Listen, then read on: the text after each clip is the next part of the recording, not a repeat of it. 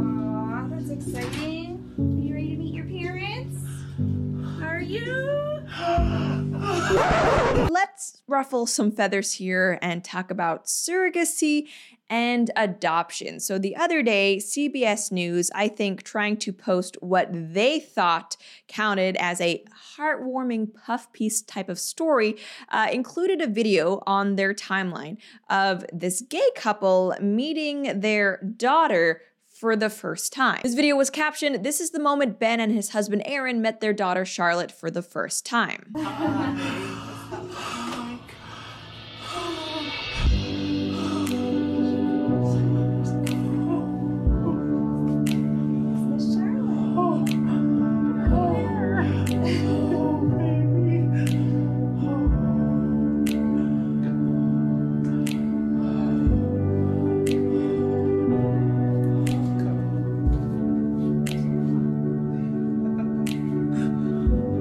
Now, that video posted to CBS's timeline didn't come with an article explaining the situation. That video was just kind of all that we got. And many people, myself included, instead of finding that video uplifting or sweet or heartwarming, actually found it kind of sad, kind of disturbing, and dare I say, yeah, potentially just straight up dystopian. Because you see, the issue of surrogacy is one that's coming up more and more often. Not that long ago, on this show, we actually talked about a California bill or an amendment to a bill that would actually give gay couples IVF guaranteed as part of their health insurance. Basically saying that gay men are entitled to a woman's womb and a woman's genetic material in order to have offspring, which of course is not a right that exists for anybody. Now, I'm someone who is a mother, and perhaps luckily, I will say, before recently, I had never given surrogacy just as an issue much thought. It's just never really come up in my life. After looking into and considering the matter further, I would now like to take the opportunity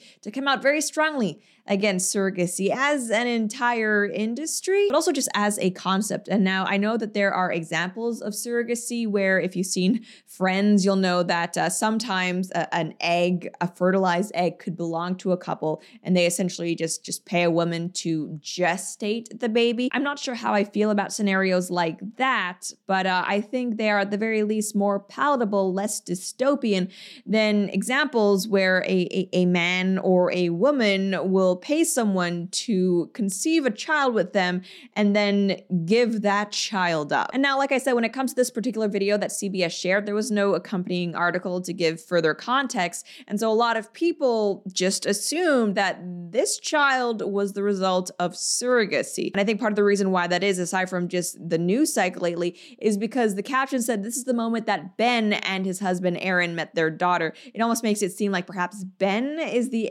biological father of Charlotte. And I will say here that people dug into the story after it kind of went viral for all of the wrong reasons. And it turns out that Charlotte is not the result of surrogacy. This was actually just an adoption, which is still obviously not ideal, but definitely preferable than the idea that a man paid a woman to impregnate her, and then after she had just given birth, moments later, her baby was snatched away from her. As someone who has given birth, as someone who is a mom, I cannot imagine something more heart-wrenching. And I know a lot of people might say, well, she agreed to it, right? That's what surrogacy is. It's voluntary. But I mean, A, how does that not reek of exploitation? We live in an era when someone working for minimum wage is seen as exploitation. Is someone giving up their child for financial gain not exploitation? It just doesn't make sense. And B, even let's just say the mother is totally okay with this. This hasn't had a lasting effect on her psyche at all. This is still not okay for the child. Think about it. A baby and newborn, for the past 9 months, they've heard their mother's heartbeat, their mother's voice. She is the only person that they know in this entire world, and they are immediately ripped away from her. Even puppies, we cannot take from their mothers sooner than 6 weeks. Yet for human babies, we're all right with immediately snatching them away from their mothers. This is not all right. And I don't care how pro-LGBT rights you are, this would certainly not be a heartwarming story. And as many people were also pointing out, there are a lot of similarities between the modern surrogacy industry and, frankly, human trafficking. I don't care what arrangements the biological parents in question may or may not have had, the child did not consent to this. Babies are not accessories. You do not have a right to a child, much less a biological child, and creating life, creating a baby, knowing specifically that you will be depriving him or her of a mother and or father.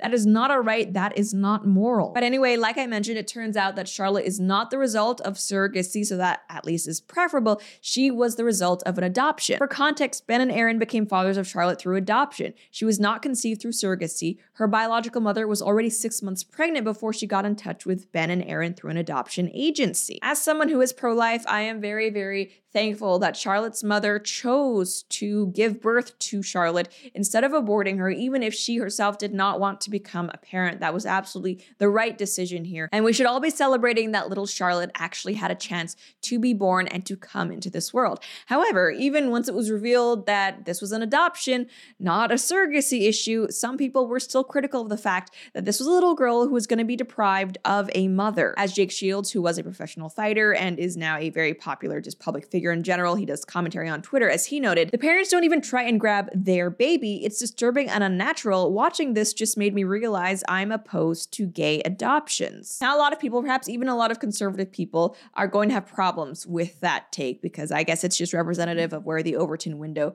is going. It's definitely shifting toward progressivism, even if people on the right are slower to adapt, they inevitably do. And my feelings on gay adoption are complex, but I will say that the usual argument that we hear from people, well, are two loving gay parents really worse than being thrown into the foster system? It's kind of a red herring because obviously the foster system is terrible as is, but there are tons of straight parents where they can provide a mother and a father. There are tons of parents who are waiting for adoption, but there's either too much paperwork or financial costs that are getting in their way. I know this is probably enough to get me canceled in this day and age, but I don't think it should be controversial to say that with all other things being equal, i.e. nobody is abusive or in poverty, then I do think that preference should be given and that it is better for a child to grow up in a household with a mother and a father. Overall, I just thought this post was interesting though, because it seems like a lot of people are sharing my sentiments towards surrogacy. And so I'm wondering, is there a chance that this is something we could actually